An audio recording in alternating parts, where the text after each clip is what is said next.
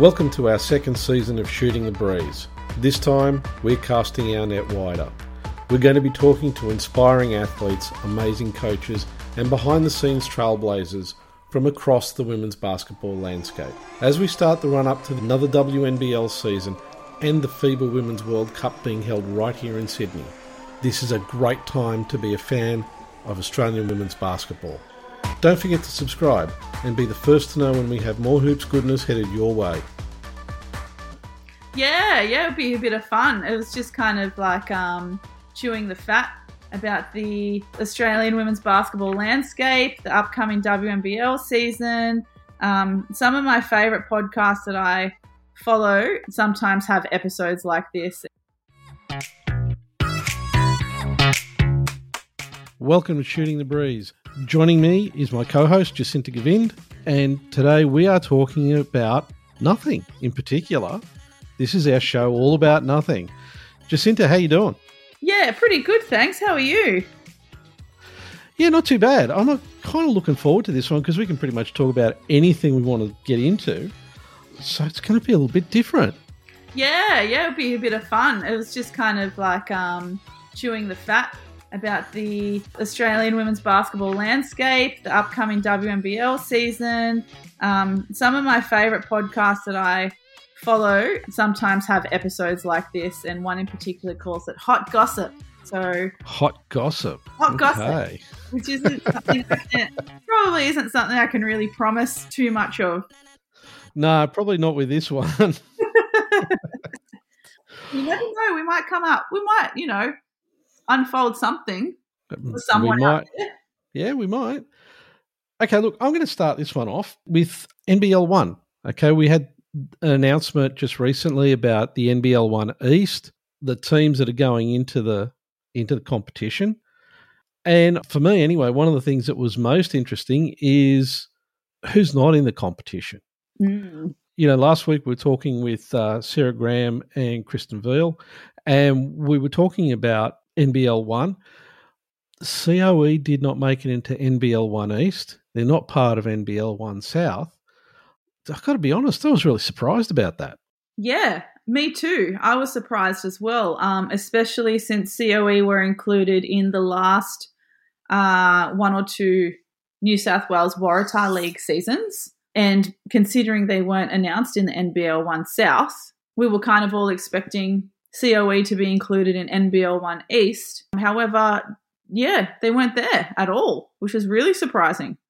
Yeah, and I think one of the things that really surprised me is Albury is into East. And if I'm just looking at it from the point of view of just travel time and travel distance, if Albury's got to go all the way up to play up at Newcastle, whether it be Maitland or the Hunters, you're basically looking at a 7 to 8 hour trip by road. Compared to if they were part of South, you'd be able to get a much shorter trip down to Melbourne. It's only 3 hours down the road. So that one doesn't make a lot of sense. And more importantly, what about all those teams that actually have to travel from the Hunter region or Sydney or even Illawarra all the way down to Albury? Yeah, and considering it's Albury, Canberra, Illawarra, welcome back Illawarra, by the way, to the Division 1 tournament of New South Wales, because that generally Illawarra have only been in the Youth League comps the last few years. So welcome back, Hawks. But you've got those three teams and, they are typically down south. Like when you play juniors in New South Wales, they're all included in the Southern Junior League competition. But geographically, they're still not very close together, and they are still quite separated from the rest of the teams that have been entered into NBL 1 East. So, I do feel like adding Albury is a really interesting decision, and I wonder if it was Albury's decision or if it was NBL 1's decision. Yeah, I would like to find out some more about that because, the other part to this for me is, you've got the COE who are one of the key pathways for upcoming basketball players. They're not going to be able to have competition at that sort of level, given that they're not part of NBL 1 East. Who are they going to play? Yeah, they're not going to have competition at any level because they won't be playing against anyone, which is just ludicrous. Like, as you said, it's one of the main pathways. This program is essentially, if you listen to our last episode with Sarah Graham and Kristen Veal, we talk about how the COE athletes are the future opals and boomers going to our Olympics.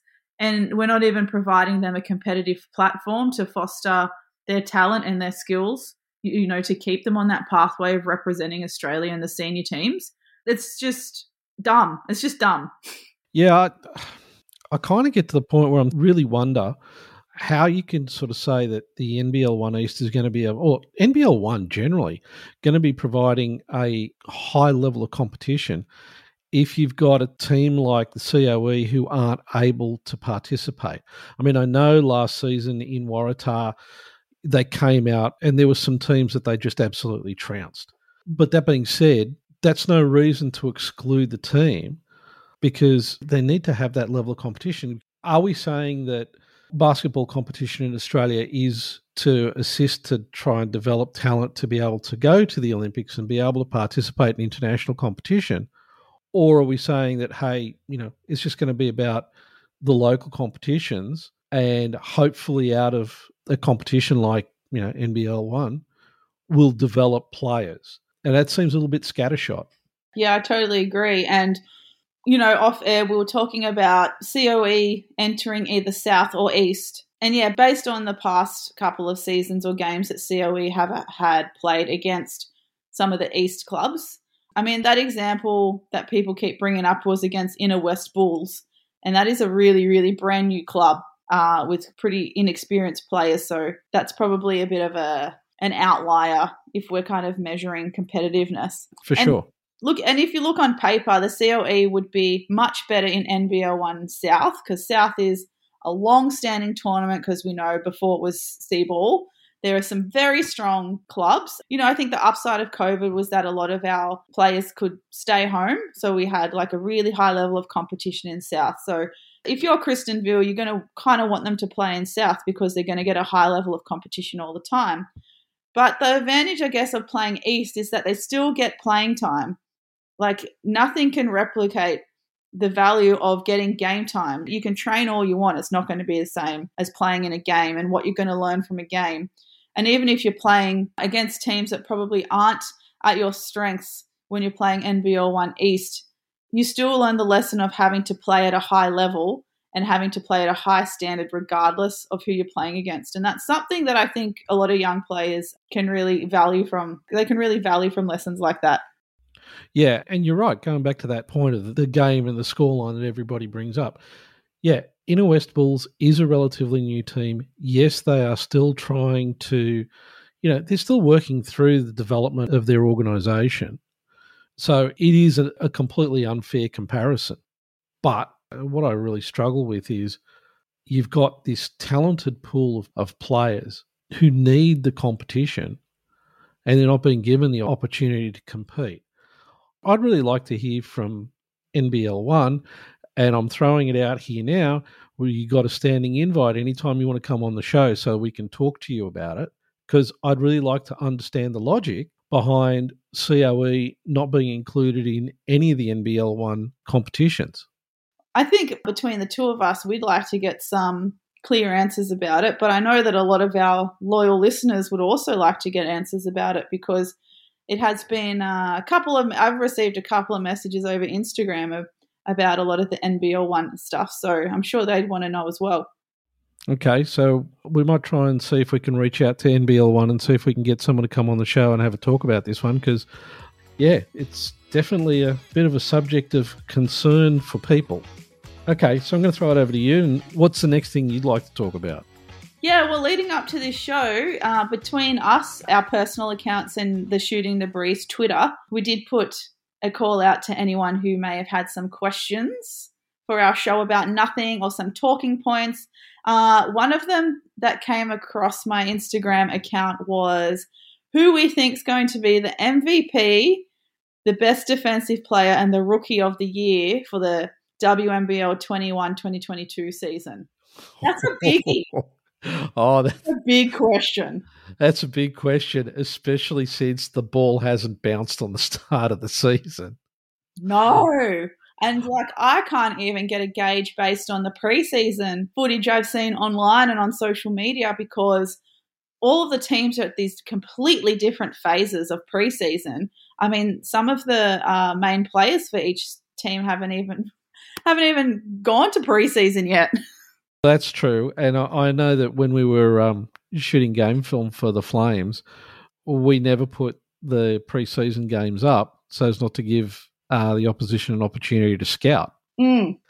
So I'm willing to go out on a limb on one of these, and I'm doing it based off last season's performance and NBL 1 performance. So in terms of defensive player, I'm going to go out on a limb and say Anneli Maley, based off last season's NBL performance and a performance in NBL 1. I don't think there's a board that Maley has ever not tried to go for. Yeah, I still have trouble comprehending how she gets in the right position every time. It's just like she's got this superpower of kind of like Quicksilver from X-Men, of just getting in the right spots, or really being really fast with her feet, or cutting people off really close to their body so there's not a lot of time and space for them to catch up. That's a superpower. I think we'd be questioning if she's got some superhuman rebounding strengths that we don't know about. Yeah, hey, I can't disagree with you. And before we started recording, you made an interesting point about Rookie of the Year. Yeah, so Rookie of the Year, I mean, I don't know the exact ins and outs of Rookie of the Year, and I have to double check if this has perhaps been recategorized as the Youth Player of the Year, or 21 and under Player of the Year. I'll have to double check, because technically Alana Smith is playing her first WNBL season, so she would technically be eligible for Rookie of the Year, right? Well, yeah, on the old system, I believe so. Even though she may not have got a lot of minutes in the WNBA, she certainly, was there at training. She would have been scrimmaging with her teammates. So, yeah, that would make her pretty up there, I think. Yeah, and she was still included in the Olympic team. So she's basically gone from WNBA to Olympics back to WNBA. She is now back on home soil. I believe she's home quarantining and posting some daily videos on her Instagram to help cope with her boredom. But she went to Stanford, and we know that how talented that she is. So it's be a great opportunity for Alana to really showcase her talents now that she's back home. But I have a feeling it is now changed to the under 21 youth player, because I think Shyla perhaps would have got that award after the bubble season last year. I don't want to. I am a bit reluctant to say all this out loud without having something to back me up. That's all right. It's a show about nothing. We can kind of let this one slide from time. But for me, with Defensive Player of the Year, I know that Brittany Sykes, the import for the UC Caps, she was very close to being Defensive Player of the Year for the WNBA. So I'm expecting her to bring the same talent and intensity for the UC Caps in the WNBL. So she's probably one to watch. I also like Loz Nicholson. I think that, a lot of people know Loz Nicholson as a really good scorer, but I think her defense is also really, really good. And then I think the reigning Defensive Player of the Year would be Steph Talbot. So you probably can't count her out either. Yeah, that's true. There's a few people up there who could be in the running for that one. MVP, wow. I wouldn't.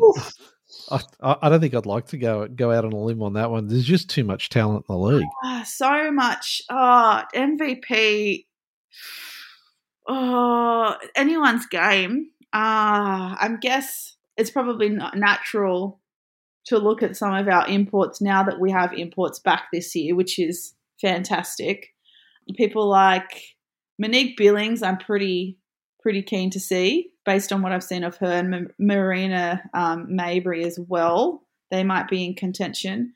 But for some of our Aussies, oh gosh, you've got Steph, as we mentioned. You've still got Kayla Francis, who I think was the NBL 1 North MVP, if I'm not mistaken. And Perth's got a whole bunch of talent as well. So MVP, it's going to be a really tough call. Yeah, I really wouldn't want to go out on a limb on any of that one. No, it's a really close to call. Yeah, that's tough. That's tough. I guess it was going to depend on. I mean, hopefully they'll look past scoring. I think I'd like to see the MVP go to someone who's still from a successful team, because I think, without no disrespect to any past MVP award recipients, but I think sometimes when you're the best player in like a middle of the road team, that's always going to be your role, to carry the team on your back and get big numbers and kind of put yourself in a position to be considered for MVP. So it would be kind of cool if MVP came from one of the top 2-3 teams, because to be one of the best players, not only in the league, but in your team, to get yourself in that championship position, I think that to me is the edge of someone who should be awarded MVP. Okay, let me ask you this one.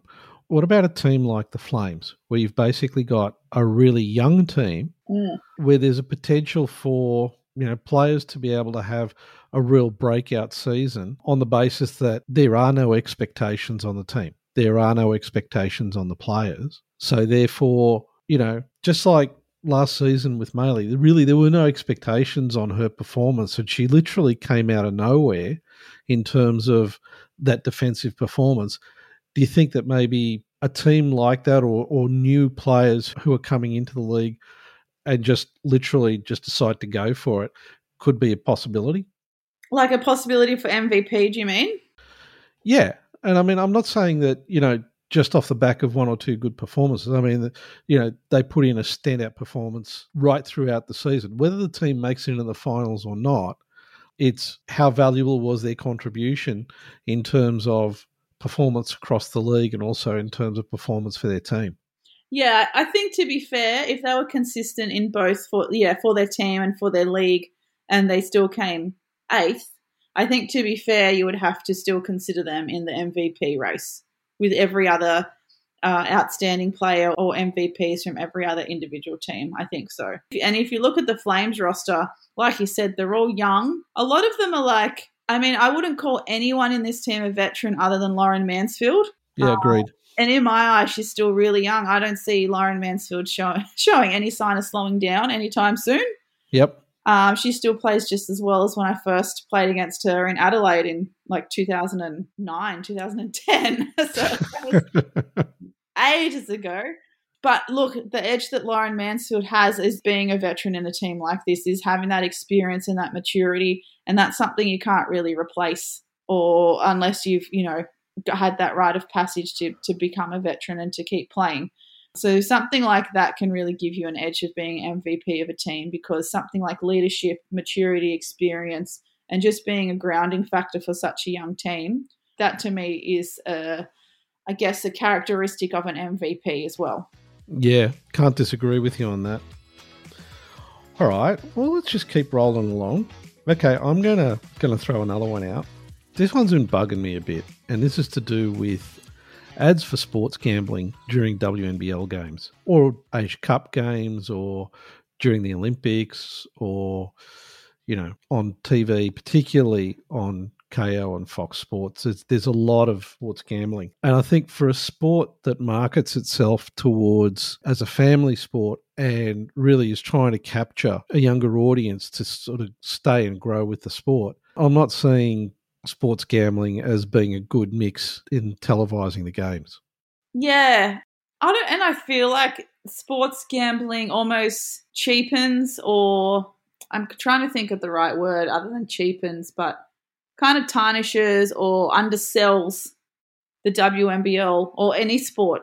Like, especially if WNBL are, as talented and a league and as you and I know it is, if it's going to now have greater broadcasting reaches on KO and Fox and things like that, I just feel like, the sports gambling ads is such just like really cheap bait of trying to get people to watch. That's also a bit of a tarnishing thing for me, is that they're just using gambling ads as like, oh yeah, look, if you don't have to pay attention to it, just gamble on it because it's fun. But then that exposure, like you said, of more gambling ads to a younger audience and to younger people looking up to the WNBL and to families and things like that, it doesn't sit right with me either. I'll be really interested to see if the same number of gambling ads are played during the WNBL broadcasts on all of, well, probably not ABC. ABC is not going to show any ads, but on KO and Fox, I'll be really interested to see if the number of gambling ads is the same as when we watch the NBL. Yeah, it bugs me. I mean, I know my kids absolutely hate the gambling ads when they come on. They actually make, the truth is they make jokes about it. It's like they literally say, how stupid are these ads?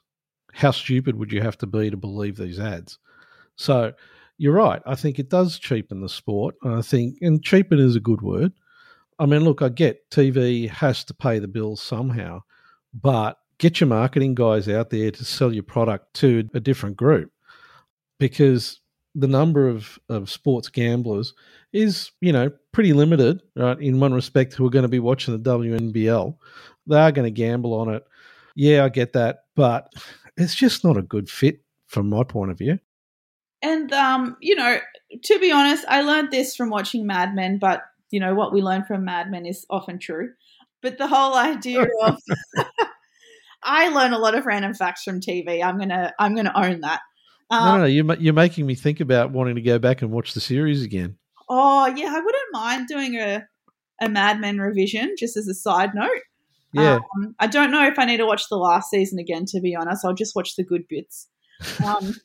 Yeah, in one of the later seasons of Mad Men, one of the guys working at the advertising agency, I can't remember the character's name, but he, essentially television becomes more and more of an opportunity for them to sell ads. And he kind of develops this role for himself in the agency of being the guy to match ads with the right TV show.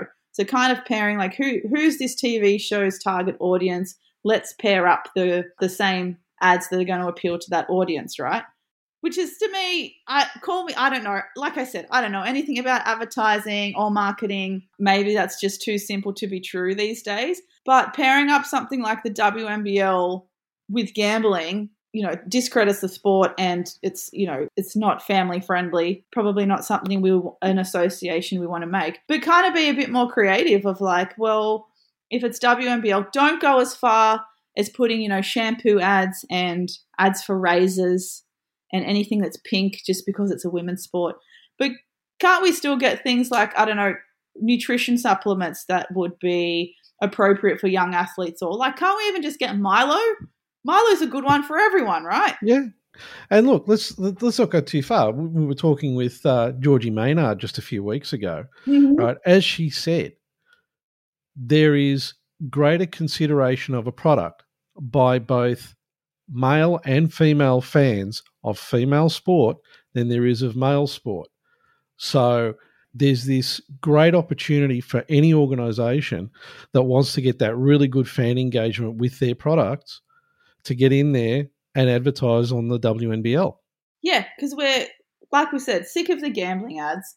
I'm pretty sick of all the fast food ads, Hungry Jacks and whoever else. Let's use this opportunity to diversify your advertising a little bit. And like you said, take advantage of that higher likelihood of consumer engagement in your product by, putting some ads with the WNBL and sponsoring a team or the league.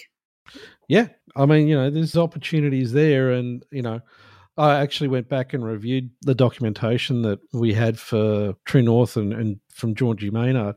And based off their sample size, and it's actually really big in comparison with a lot of other studies I've seen in that space, you know what?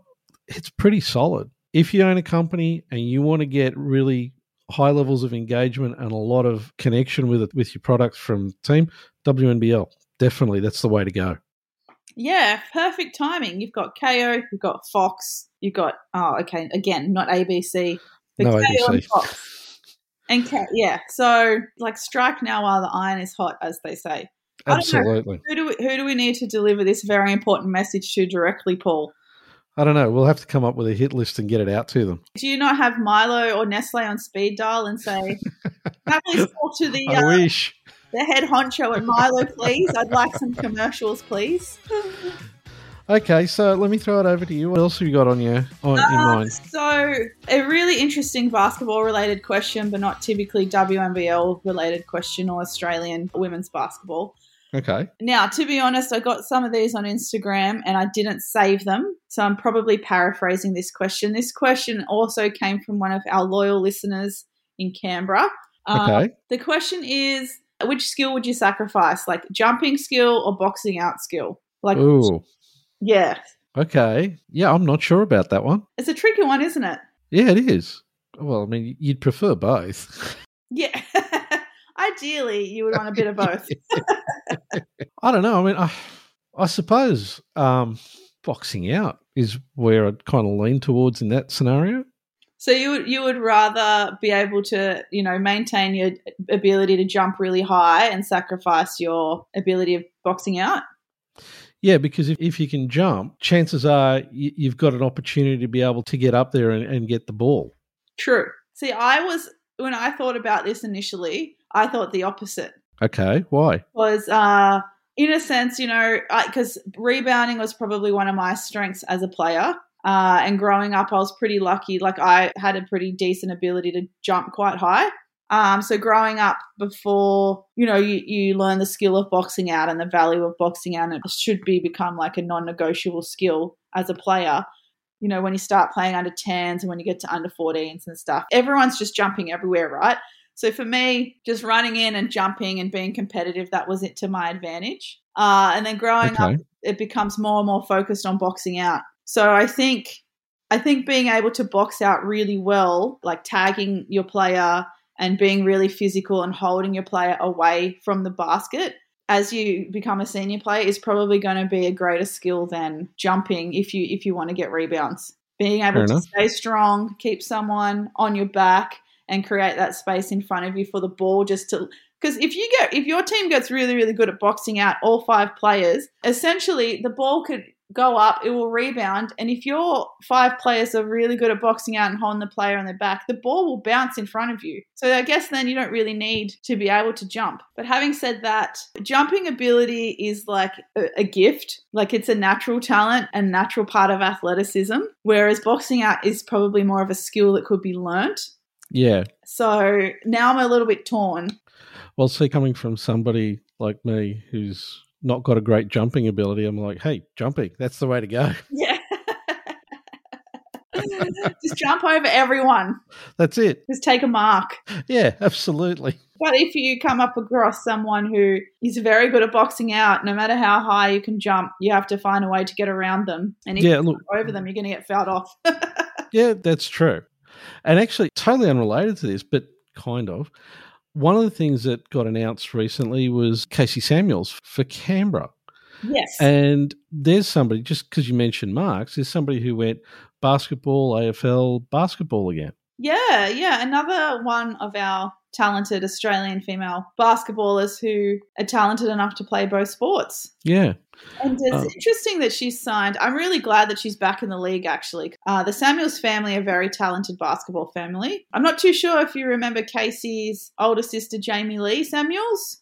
Not off the top of my head, no. So she's around my age group. She actually played for... She went to when it was known as the AIS. I think she spent maybe a year at the AIS, but she actually spent a bit of time for the Sydney Flames back in the day. Okay. So that's Casey's older sister, Jamie Lee. And then in between Jamie Lee and Casey is Danny Samuels, who is actually her last name isn't Samuels anymore. She's married now. But she's actually our Olympic and world record holder discus thrower, Danny Stevens. Wow. Yeah. Yeah, so who recently actually, side note, has just announced her retirement from discus. Okay. But yeah, she's a Olympian, Commonwealth Games athlete, world champion, discus thrower. Danny Stevens is Casey's older sister. How's that for a sporting family? And Danny also used to play basketball back in the day. She was also quite good. That's amazing. But I digress. It is exciting that Casey is back. It's interesting that she's signed as a development player, though. What do you think about that? Look, to be honest, she's back in the league, right? And I always thought that she was a good player. She always could make things happen. So I'm glad to see her back in the league. I know that she was doing really well in NBL 1 North. Mm-hmm. Yeah, she was. Yeah. Yeah. It's good that she's back in the WNBL. And look, regardless of how she's back, I'm looking forward to seeing her back on the floor. Yeah, me too. Me too. I was really glad to learn she was still playing up in Queensland. And yeah, it's great that she's taken this opportunity to step back into the on court for WNBL. So yeah, onward and upward. Good luck to her. Yeah, going to make watching some of those Canberra games really interesting. Yeah, because she still brings a wealth of experience. I think, did Alex Bunton actually say that they were of similar age group when we had our recent episode with her too? I think she did, yeah. Yeah, I think they were all at the AIS together. Mm. So that's a nice reunion for them. Yeah, it's actually going to be an interesting team to watch. There's some really interesting teams to watch this season in the WNBL. I'm going to go back to another topic that we've talked about in the past, and that's old men yelling at the clouds. Yeah. Well, where would be without those old men yelling at the clouds? And the reason I'm bringing this one up is because I saw an interesting article show up the other day where it was talking about how social media actually, the algorithms behind social media amplify those sorts of opinions rather than the more considered sensible opinions, which was really interesting. So basically, you know, it's almost like Adrian Wojnarowski over in the States for ESPN, who's like, you know, old man yelling at the clouds. Right? And all the clouds are basketball-shaped clouds. Yeah. Right. And his opinions get amplified way beyond. I mean, look, yeah, he's a well-connected journalist, but there's that amplification that social media drives for his opinion. And it was just interesting reading the article. It says basically, yeah, these sorts of opinions get pushed out more and get pushed out wider because they tend to get a greater level of reaction from people. So in effect, social media is saying it's better to go out and be Alan Jones and just complain about everything without actually having a solution for what you're complaining about, because your message will get further, which, you know, to me, it just doesn't sound good. No, and it's not necessarily a message that we either want to hear or need to hear. And then often these sensationalized type messages on social media by these men yelling at clouds, personally, I think it just keeps fostering that kind of behavior of like, I'm just going to say something controversial and outlandish just to get a reaction and get some attention. It shouldn't work like that. I mean, it shows that even social media isn't safe from the patriarchy, really, is it? It's still just kind of forcibly driving all of these outlandish, sensationalist men's opinions of things. And I guess, you know, Dr. Casey Simons did say in our episode about social media that all of those voices are needed in the sports media landscape, I guess, for, you know, showing every side of a story and for kind of like giving different opinions and different facets to the same thing. But at the same time, yeah, I kind of worry about the long-standing effects of this type of behavior on social media where it's just kind of like almost like a Stephen A. Smith outlandish thing, like Kyrie is an idiot. And I don't want that to be the norm of conveying and sharing a message in a in any landscape, sports, fashion, art, whatever. I just don't think that's productive or what's the word, like really meaningful. Yeah, I agree. I think it's one of those things that, look, thankfully we don't have a lot of it here in Australia. I mean, I have seen from time to time those sorts of reactions from people. I know that there was, strangely enough, it was a conversation about the history of the Kings. And, you know, somebody, I think it was Matt McQuaid, came out and he made a point, and it was a very good point. And then out of nowhere, there were people coming out and having a go at him. And it's like, well, hang on a minute, you know, and you could see that those opinions were actually getting more reactions than the sensible ones. So you kind of sit back and go, well, hang on a minute, this isn't the kind of direction you really want to be going at. Now, I get social media can be a bit of a swamp and everybody's got an opinion and they're all entitled to give their opinion, like Dr. Casey Simons said. But you've also got to be able to kind of temper it. And if what you're fighting against is the social media platforms who are giving, you know, they're amplifying those sorts of messages, then you end up in the sort of situation where everything gets so crazy polarized that nobody can have a sensible conversation about anything, you know, particularly when you're sort of talking about sports or it's something where people get emotionally involved. You know, it starts to it gets a little bit out of control. And we've all seen some of the commentary that bounces back and forth on social media, even around sports and sometimes around the most innocuous comments. Yes. So yeah, I'm really glad you mentioned that because the penny kind of dropped for me as you were talking. That another thing I'm worried about as well is that these kinds of conversations that happen online are that they're going to translate to real life. We're going to lose the ability to have like fair, honest, and understandable discussions with each other face to face because social media just fosters that whole, social media is the platform where people can just hide behind the screen and say something as outrageous or outlandish as they want to with no consequence or accountability. And so I wonder, like, when we start to talk to people face to face about the same thing, is that going to transfer into real life? And then we just end up being absolute jerks to each other. Yeah. Look, I remember as a kid, you'd go to a game of something, basketball, rugby league, rugby union, whatever it was. And during the game, the fans, they were behind their team and you'd have a go at the other team, right? Even at the cricket, right? You'd have a go at the other team. But it was all really good-natured stuff. I mean, I remember going to the cricket as a kid, one-day games particularly. Yeah, the crowd would sledge the opposing team. But it was pretty good-natured stuff. Now, to me, it seems like it's gotten a lot worse. Yeah, it's like there is nothing is off limits on social media and people take that too seriously. And then when they go watch a live game face-to-face, at their home court or their home ground, then they take the social media behavior with them. It takes the fun out of it, and it's just completely unnecessary. And like you said, there's no good nature about it. Like I've seen it even in my home club when they'll take something very personal about a player. I'm very shameful to admit that even in one situation, a player from the opposition had a disability of some sort and they used that against them. And it took the rest of us to pull up that person and say, that was way too far, mate. Like you can't be pulling apart the opposition because they live with a disability. Like have some common sense, first of all. But what you say online and what you say online to sledge another player is already wrong. So you don't bring that into the real world. Like how embarrassing. Yeah, it's kind of strange. It's almost like, the opinions tend to be, oh, this is a problem. Okay, it's a problem. So do you have a solution?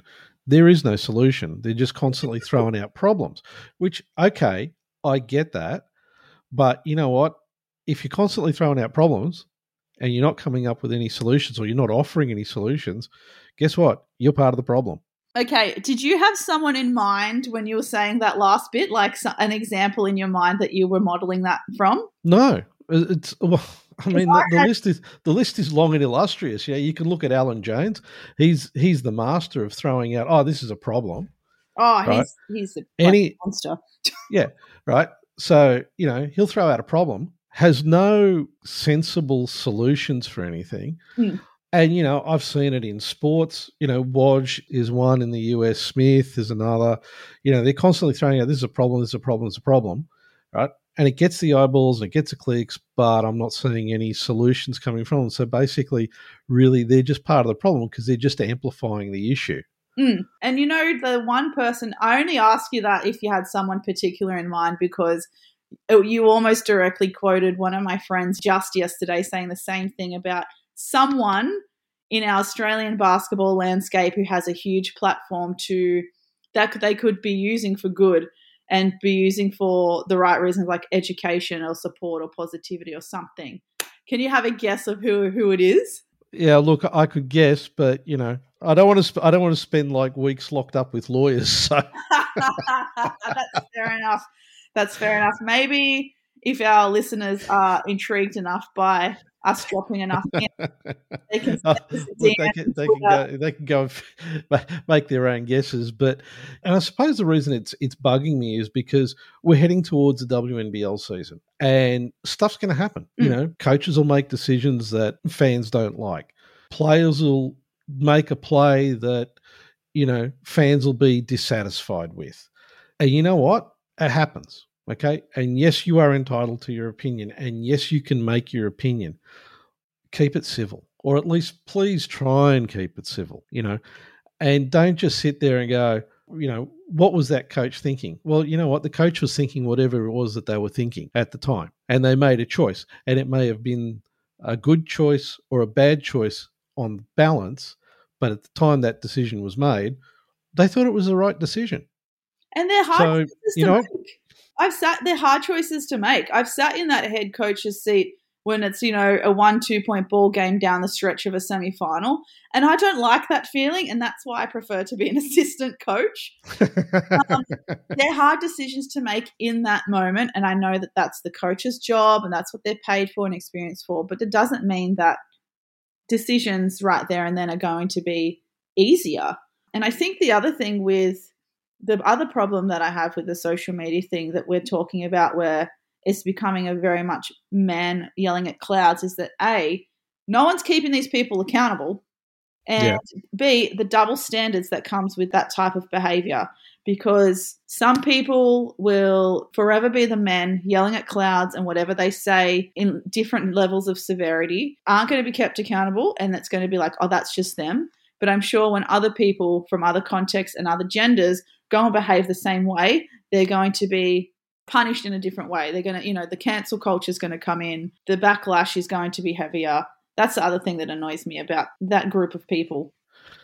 Yeah, it's one of those things. It's like, I'm really hoping that we can get through a season without, people losing their minds on social media. I know it's not going to happen, but it'd be nice.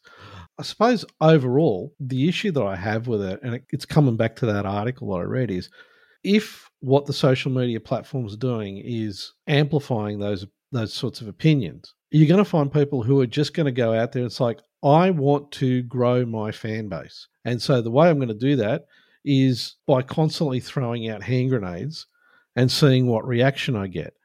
And whether it's positive or negative reaction, it doesn't really matter to the algorithms in the back end. They just go, oh, it's a reaction, and it's been a big reaction. So therefore, this is good. This is what we want to keep showing people. Yeah, it's Pavlov's dog of social media. It's almost like conditioning almost. Or maybe that's a bit of a stretch to say it's operant conditioning. Maybe I intellectualize that too much. Yeah. I want to end this on a more of an up note. Yes, let's please do. There's going to be a lot of double headers at Kudos Bank Arena. Ooh, with the Flames yes. and the Kings. Yes. I think that's great. I think it's really good.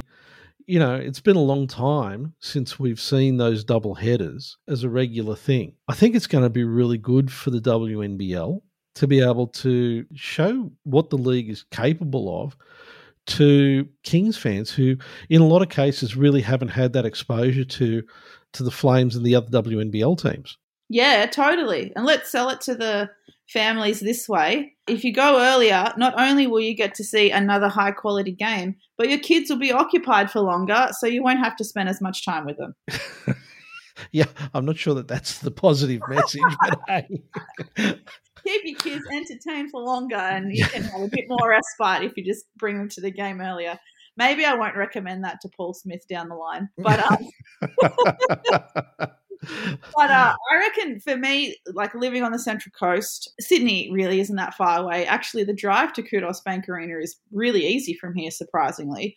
And me being a Kings fan and a Flames fan, it's super convenient for me. And I'm probably more likely to go to games because I don't have to spend as many weekends, traveling for games, when I can spend like less time traveling and more time watching basketball. So win-win for me. Yeah. The double headers that they've had in the last couple of seasons, I've always felt that the Flames were well regarded by the Kings fans who were there. And, no, they didn't catch the whole game. They usually catch the last quarter. So you'd see the crowd filter in across the game.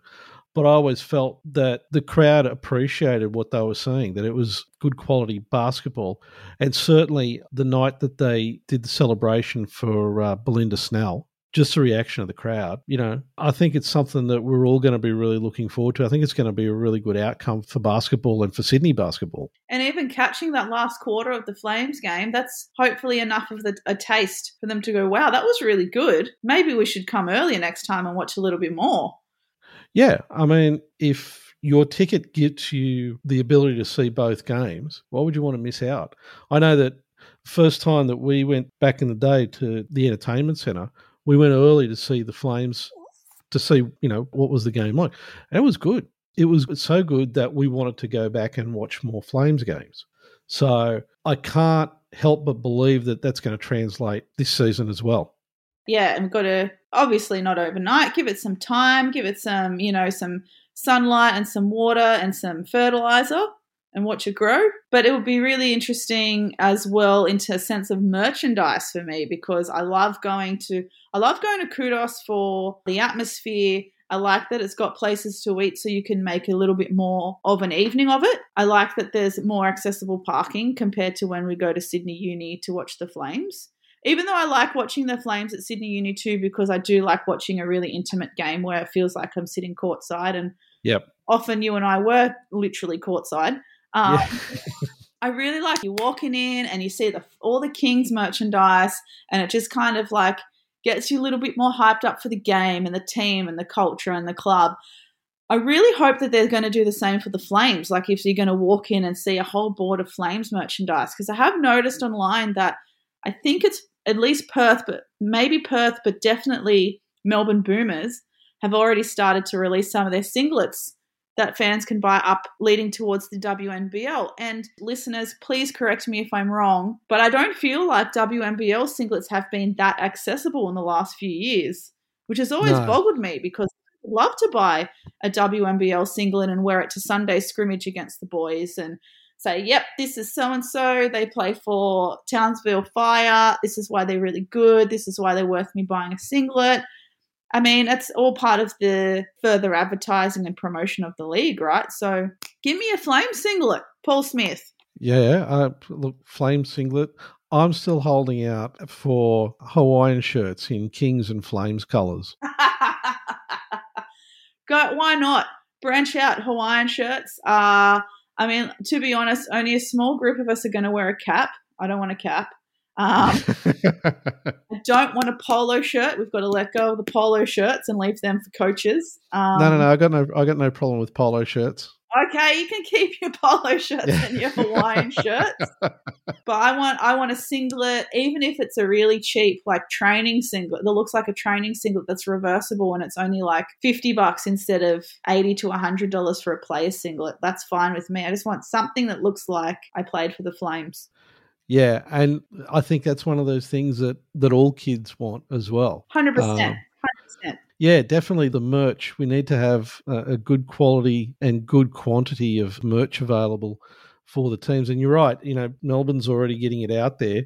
And the more merchandise that's out there and the more we can promote the league with the ability to be able to buy merchandise, the better it is. I mean, one of the biggest complaints of the WNBA from the final series of the WNBA was, if you were looking at social, was there a lot of people complaining that they just couldn't get merchandise. Yeah, I remember Liz Cambage. She even tweeted that her singlet is, I think, in the top 10 most popular or most purchased singlets of last season. However, you couldn't buy them from Australia. Like, I don't think you could purchase them or post them to Australia. So that's a whole, what's the point of having, one of Australia's prominent WNBA players, top 10, top selling singlets of the league, and then you can't even buy it in your home country? Dumb. Yeah, no, definitely. It's, you got to be able to have the merchandise available so that people who want to buy it can buy it and they'll wear it and other people will see it. Even if it does nothing else, it'll get them asking questions about who is the team, who's the player, where's this from? Yeah, I've still got my Anthony Hardaway singlet from 1995. Wow. Yeah, I didn't take the tag off it either. Oh, no, I must have. I did take the tag off mine because I used to wear it to learn to play every week. I wore my Anthony Hardaway singlet. And my brother had the same singlet, exact same singlet. We bought it in the same trip to America. And he didn't take the tag off his because that's the kind of guy that he is. Keeps his Star Wars figurines in the box, keeps the tag on his Anthony Hardaway singlet. Does he keep the sticker on his caps? Yes, he does, 100%. So you know this guy. You know this guy, Paul. They're all collectors. Yes, hopefully, I'm pretty sure he won't listen to this, so I can get away with it. Okay, Jacinta, as always, it's been great talking to you. Looking forward to doing our next podcast with you. It's been great talking about basically nothing. Likewise. Let's do this again sometime. Yeah, we definitely will. Shooting the Breeze can be found on Apple Podcasts, Google Podcasts, Spotify, and iHeartRadio. Don't forget to subscribe and share the podcast with all your friends.